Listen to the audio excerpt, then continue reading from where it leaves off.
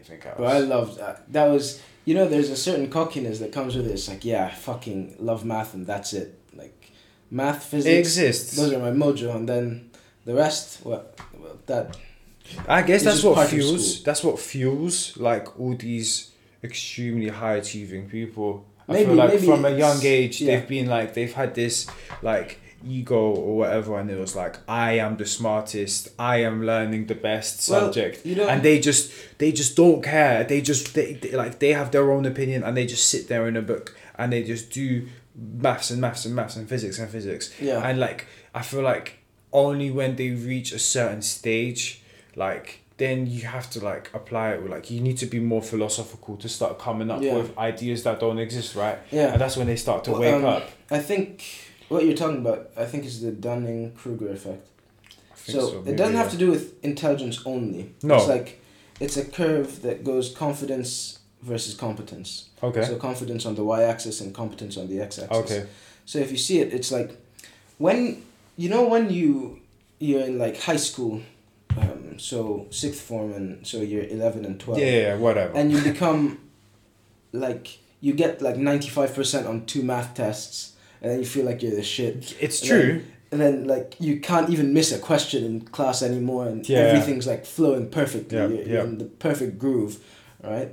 And then like you reach university, and then you realize all you know about physics and math is nothing. Yeah, it's like 1%. It's very true. And then the confidence drops 100% massively. But as the confidence drops, also with time, your competence grows. Yeah. And then you pick up confidence again. Yeah. And then at some point you level out at really, really high confidence, which is kind of good, but you're not as cocky as you obviously are as a teenager. Yeah. Like it goes out, and your cockiness would be justified if you're a successful theoretical physicist. Your confidence kind of justifies. It's like, well, you're going to be happy with a Nobel Prize. You come up with stuff. Yeah. You deserve to be cocky. I think another problem is like teachers and the education system. People which like are high achievers become not just rewarded with prizes or whatever, but like the like respect you get from like teachers. Do you see what I'm saying? It's over the roof. You out. You're just looked so much highly of, and it's an advantage in it's like a psychological advantage in the sense you're walking into class and you have a good relationship with a teacher. Exactly.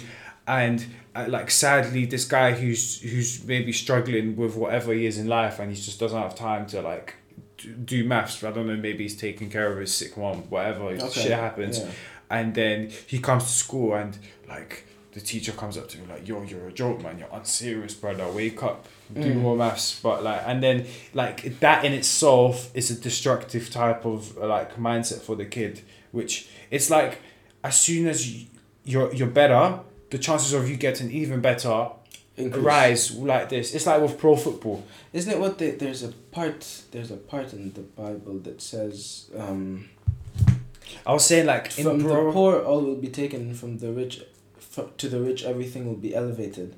There's something like that. Interpret that. I'm not sure.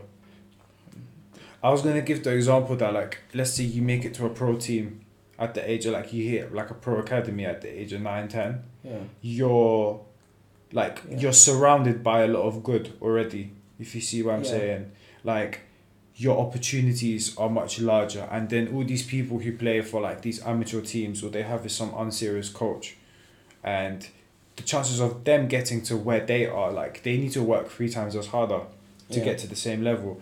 And it's fair, unfair, I don't really know. That's just, I guess, how life operates. Some people just get more lucky than others. But yeah. So here's for to everyone who has more will be given, and he will have abundance.